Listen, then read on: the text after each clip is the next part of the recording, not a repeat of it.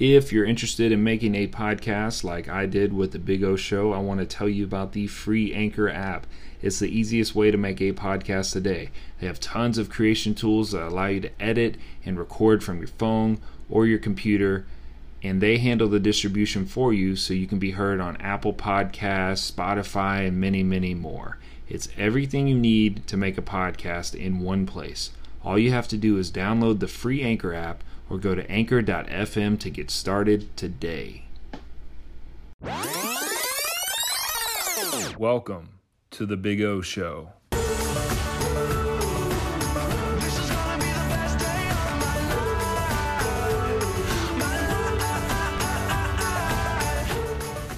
My hope for this podcast is that you leave informed, but more importantly, inspired. And just like that song said, this is going to be the best day of your life. If you have that mindset, you're already halfway there. Welcome to the show.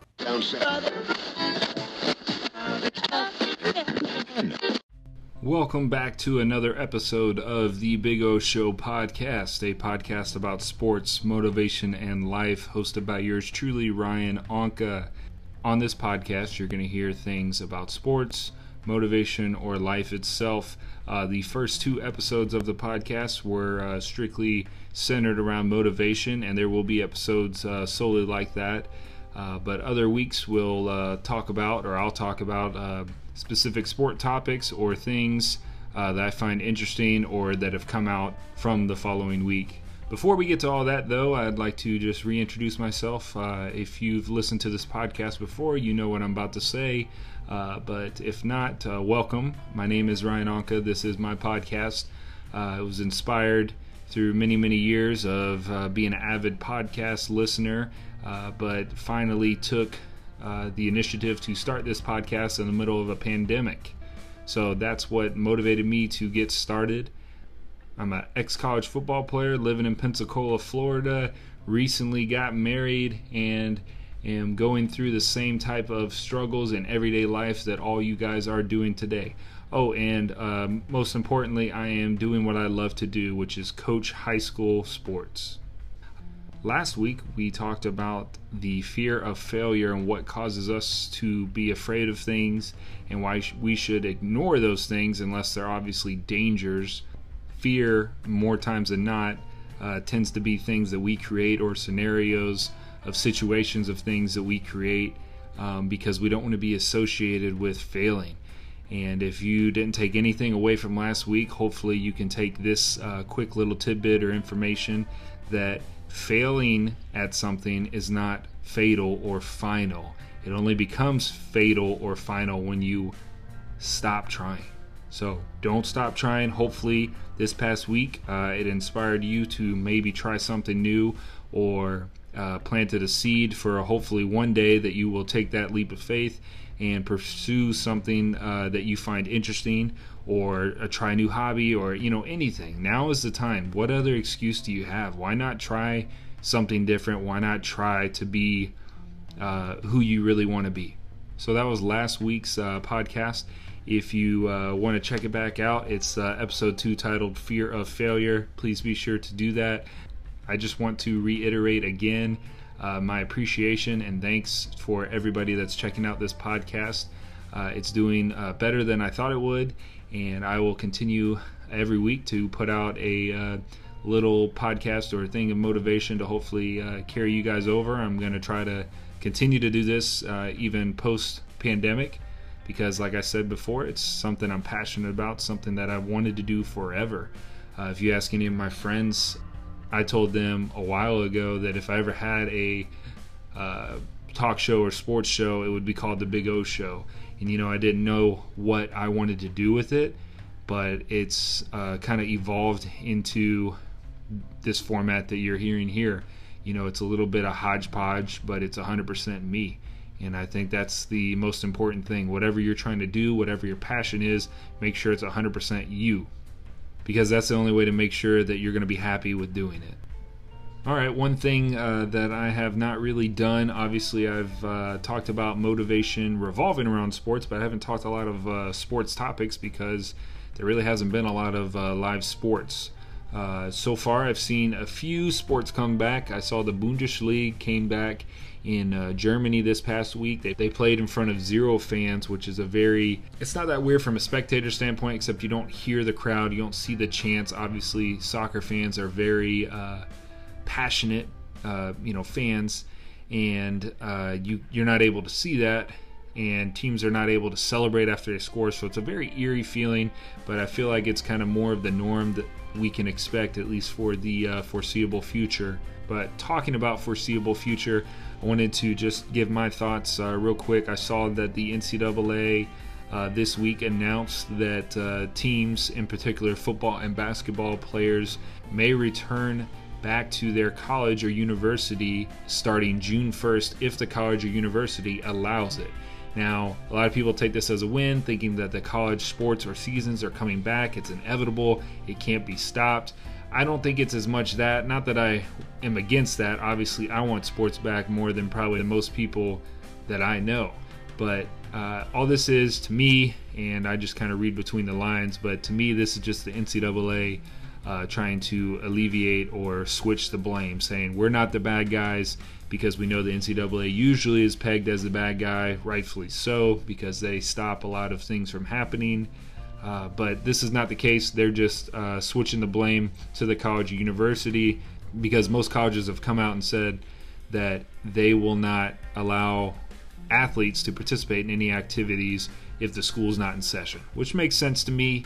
A lot of people don't like that. Like I said, I live in Pensacola, and obviously we're in the deep South, to where a lot of people are very, very passionate about college football, rightfully so. So they don't want to hear that the season might take place in the spring or October, or maybe without fans altogether. But nonetheless, it's a step in the right direction. You can take it how you want. I, for one, don't see it as the end-all, be-all, inevitable step that we are guaranteed to have a season next year, or guaranteed even for these workouts to start June 1st. But it gives you optimism. It gives you hope that there's some type of normalcy coming back to college athletics. We will see how that plays out here in the coming weeks. But I expect a lot of restrictions and guidelines here going forward. So that's all I have to talk about as far as my sports message or talking points for this week.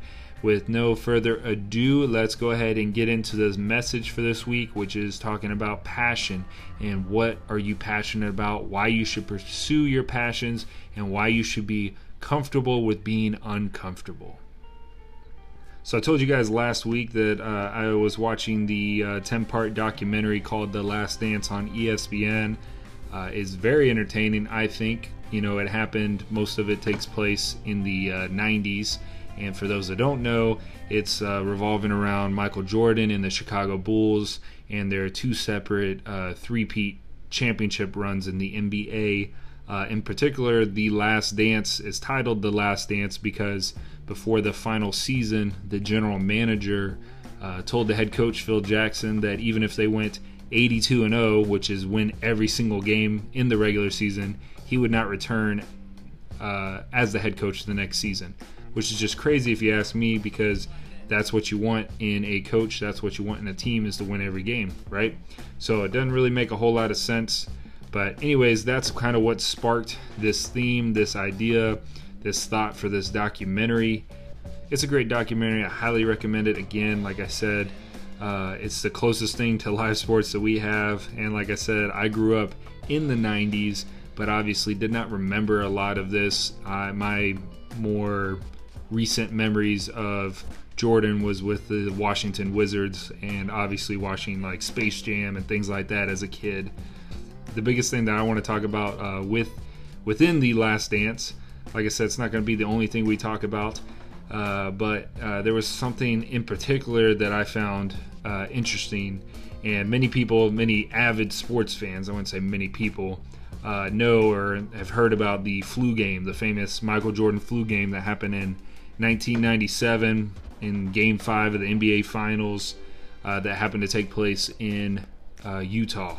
So they're playing the Utah Jazz, and famously, it's been known that Michael Jordan had the flu. Well, in this documentary, comes to find out that he didn't have the flu. He was actually food poisoned, allegedly. So those details are, not the point of what I'm trying to make here.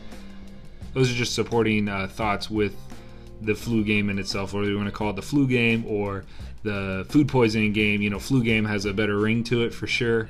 But lo and behold, Michael Jordan ended up having one of his best games in the NBA Finals. He is 6 for 6 in the NBA Finals, as in he's been to the Finals 6 times. He's won 6 championships.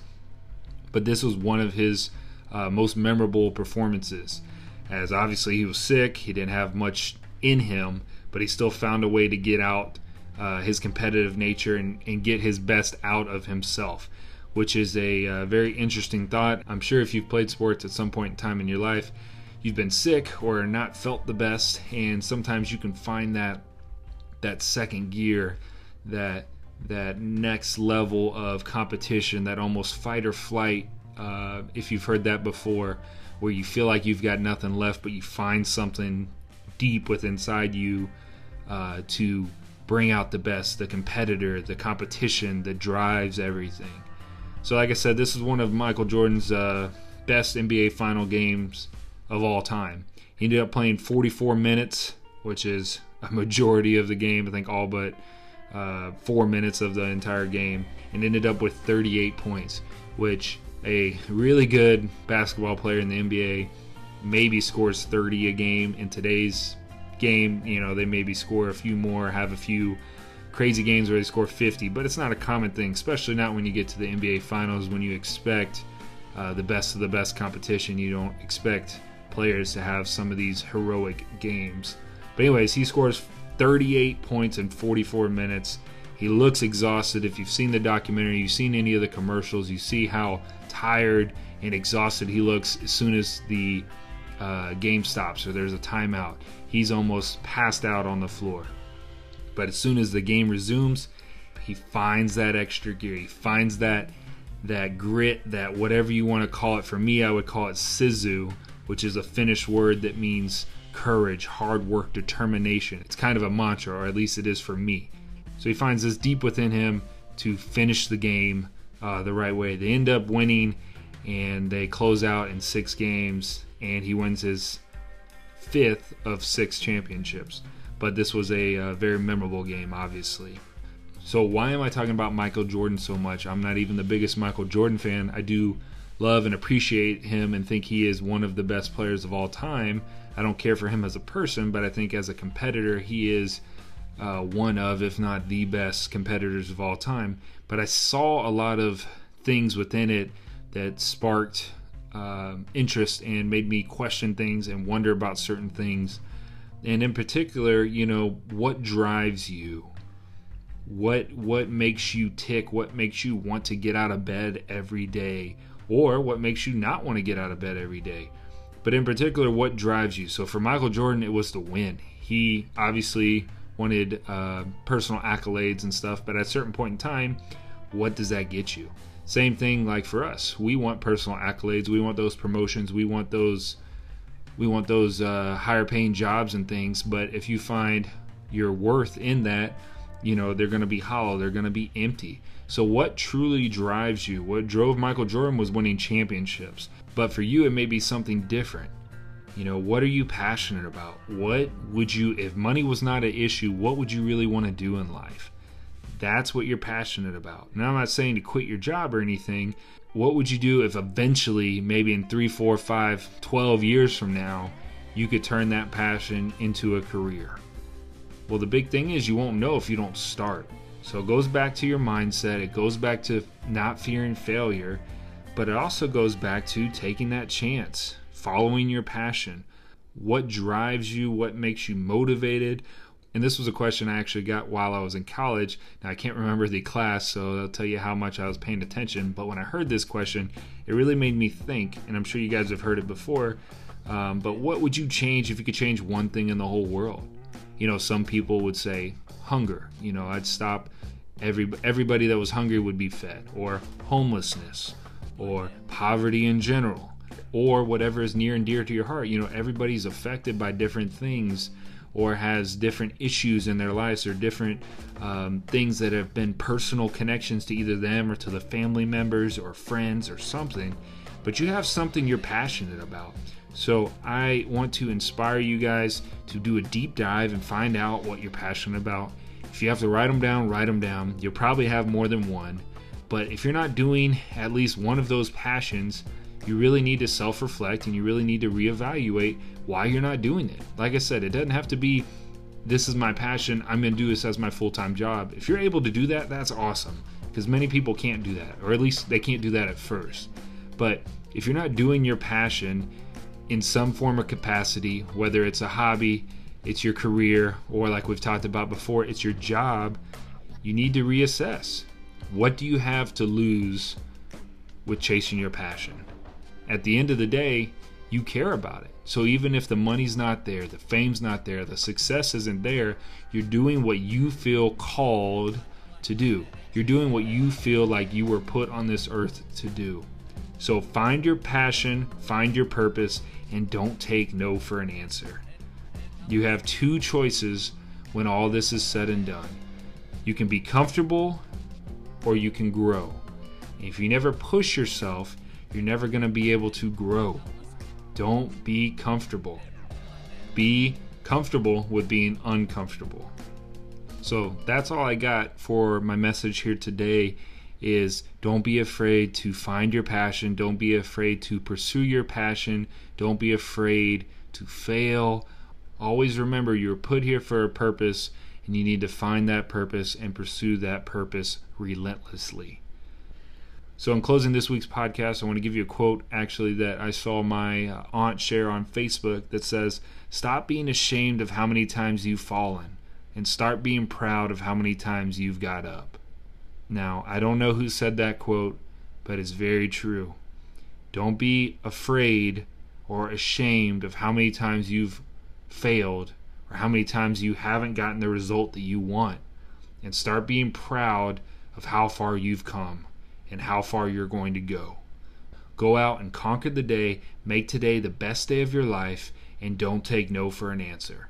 Thank you for tuning in, and I'll see you next week.